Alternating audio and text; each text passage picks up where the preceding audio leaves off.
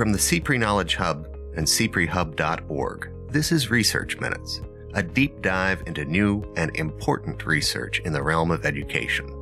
I'm Peter Horn. Today we look at teacher preparation programs and the evolving ways in which they are evaluated. While programs were once gauged by criteria like licensing exam scores and teacher retention, states are now using multi-outcome measures, including teacher evaluation ratings, to assess program quality. And it's really been, for the most part, inputs and maybe some very proximal outcomes like licensure exam pass rates. It's really only in the last decade, maybe a little bit more now, where it started to branch out and really follow those teachers into the workforce and consider their workforce outcomes. We welcome Kevin Bastian, UNC researcher and Associate Director of the Education Policy Initiative at Carolina. Bastian recently led a statewide study of the relationships between teacher preparation programs and their graduates' evaluation ratings after entering the workforce. Part of the reason we wanted to add evaluation ratings was hopefully to present a more nuanced or comprehensive perspective of program effectiveness, multiple outcomes. In a way, we sort of thought and still consider that evaluation ratings can sort of address some of the weaknesses with value added. Bastian sits down with CPRE Senior Research Specialist and University of Wisconsin-Madison researcher Peter Goff to discuss his findings and their potential implications for researchers, policymakers, and practitioners. That's right now on Research Minutes.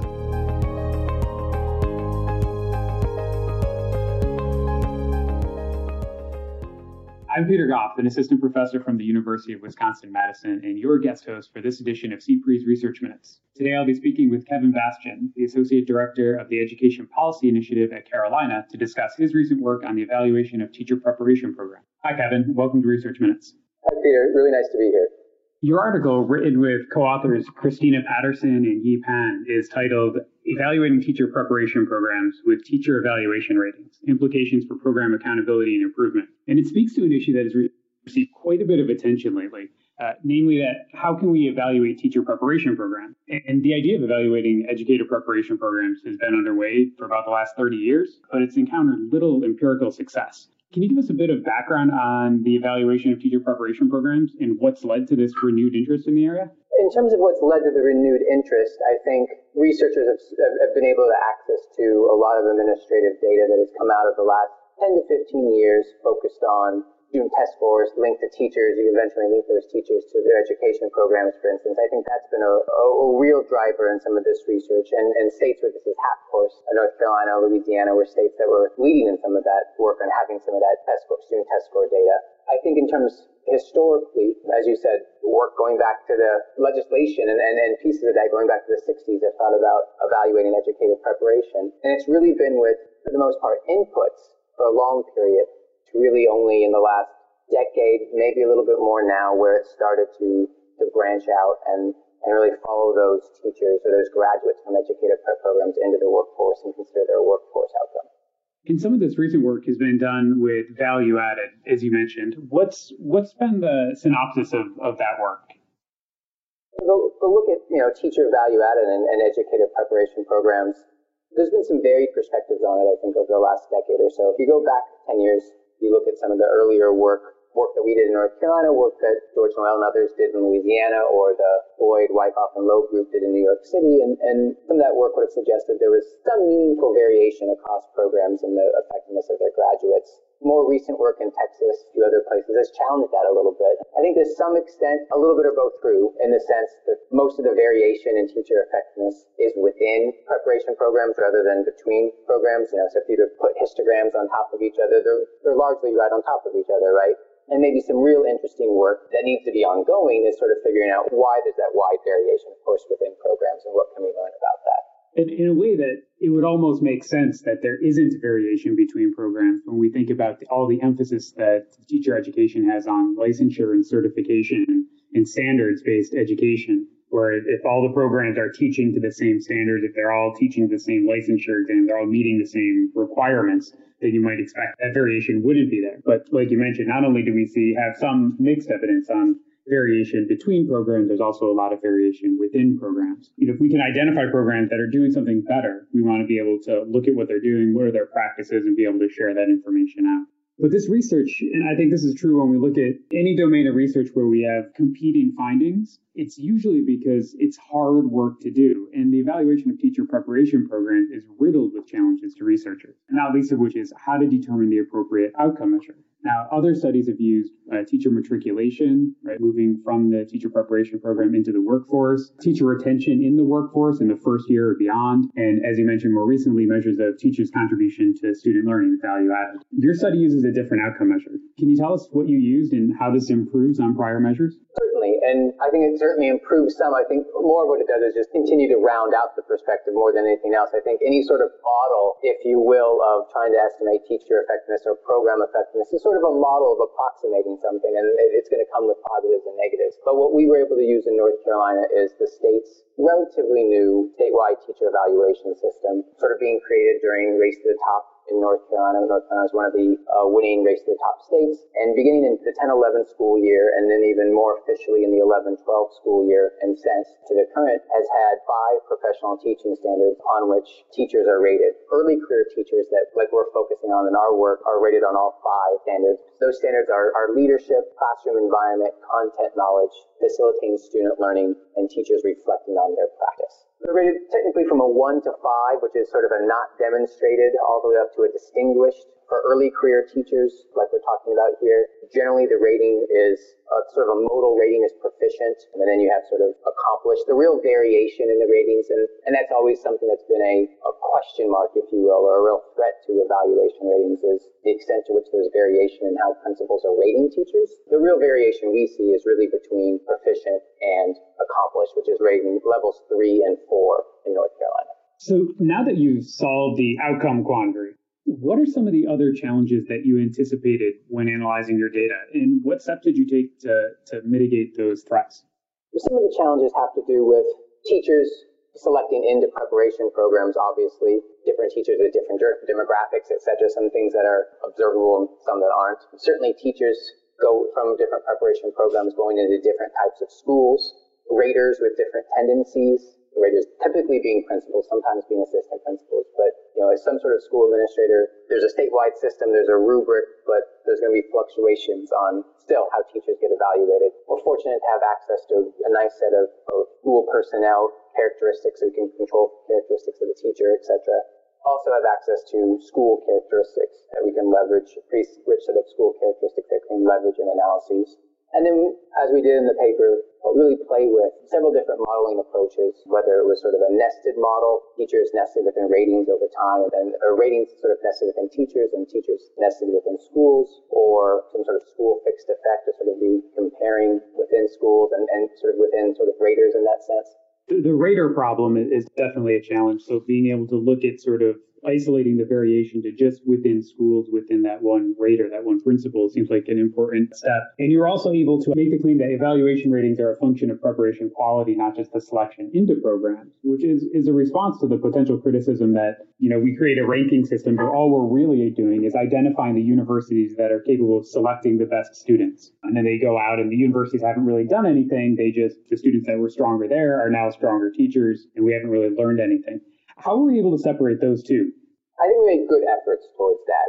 We're really focusing our focal group, our individuals prepared at public institutions, so the University of North Carolina system institutions. So there's 15 of those across the state of North Carolina that are producing future teachers. And with data from the UNC system, we can know a little bit more. Typically, we're really just talking about demographics and academic credentials sort of at entry into teacher education. That's going to include things like SAT and ACT scores, high school GPA, high school class rank, Praxis 1 or sort of pre-professional licensure exam scores. We're attempting to use that mix of characteristics as a way to control for an individual, not just at the program level, but an individual teacher candidate's ability, if you will, as a proxy. And so we have that measure, we control for it in the models, and it helps us try to net out differences. Because really, what we see in other work we've done here in North Carolina, and there's definitely academic differences across programs. You have UNC Chapel Hill, NC State, you have 5 historically black colleges and universities in the UNC system. What we really see is fairly stark differences across those institutions in academic competitiveness, if you will, if you're measuring it with some of those characteristics I talked about, but very little variation within those institutions in people who are education majors and people who are in another major.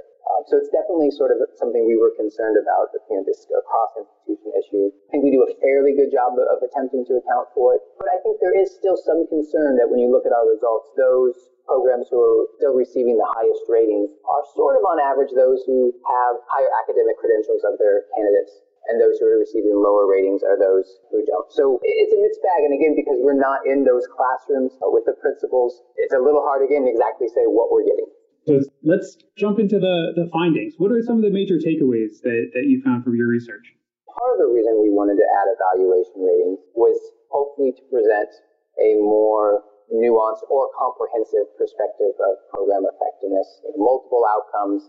In a way, we sort of thought and still consider that evaluation ratings can sort of address some of the weaknesses with value added. I think another reason from a state perspective why this is valuable is North Carolina, like a lot of states, a report card for an educative prep program that the State Department of Public Instruction is going to put out. It's descriptive and not research. And really all I mean by that is they're going to report the percentage of early career graduates from a given institution who were proficient, essentially. That's what the state report card is going to say for a given institution. It doesn't control for anything. It doesn't try to account for school context or anything else. And so that leads to, I think, one of our key findings is, much like in value added, you wouldn't want to sort of attribute just base student test scores to an individual teacher or program and not account for anything. I think, and we were able to show this in our work, that when you start to think about using evaluation ratings in some meaningful way for educative prep programs, it needs to be done in a way that you're accounting for context. When we control for school characteristics or other features, results sort of shrink back towards the middle. Generally, the programs that were rated really, really highly when we weren't controlling for school characteristics, they're still statistically significant, but they're coming back down a little bit. Programs that were rated lower, they're often still rated lower, but less so when we're controlling for characteristics of that school context. And so I think that's really important to think about from a policy perspective, when I think that's not really happening with evaluation ratings. They're just sort of taken as raw data. I have to admit, when I was reading through your paper, I appreciated seeing both of those side by side, the results with the school controls and the results without, because there was a part of me that, being aware that the sorting that goes on in the teacher labor market and the phenomena that disadvantaged contexts tend to have teachers that are less likely to be certified, fewer years of education, on multiple measures tend to be weaker teachers. That's the sort of sorting that's going on. And then you control for context, you might be artificially buffering, making teachers that are weaker actually look better. So in a way, what you're presenting could be also considered like a bounded analysis. Like you have a sort of a best case scenario. The most optimistic approach is controlling for school characteristics. And then you have a more liberal approach where you don't. And either one of them has merits, but looking at being able to see them side by side and see how it changes things, I think is where some of the real interesting findings come from as well. I think you're right. So much of this comes into not how you do it, but what you're going to use the information for. If what you're going to use it for is some sort of high-stakes decision, I think you lean towards controlling for things because hypothetically many of those things you're controlling for, school characteristics, are not within the control of the educator prep program. So speaking of high stakes, when we introduced this as a topic, we said some of the reasons that people might be interested in evaluating teacher preparation programs could be from a formative perspective, that we want to look at the programs that are strongest and learn from them, be able to identify them and learn from them. But there is also quite a bit of talk of their federal funds being attached to these evaluation ratings, if we can agree on one, and all sorts of internal state budget allocation decisions being associated with this, and also to provide it, and this is also sort of high stakes, but being able to just make these results public so that candidates to these programs can see them and be aware of them when they're applying and trying to identify where to go. So how would you think about using this as a component of, how would it contribute to an overall evaluation of teacher education programs in a high stakes context?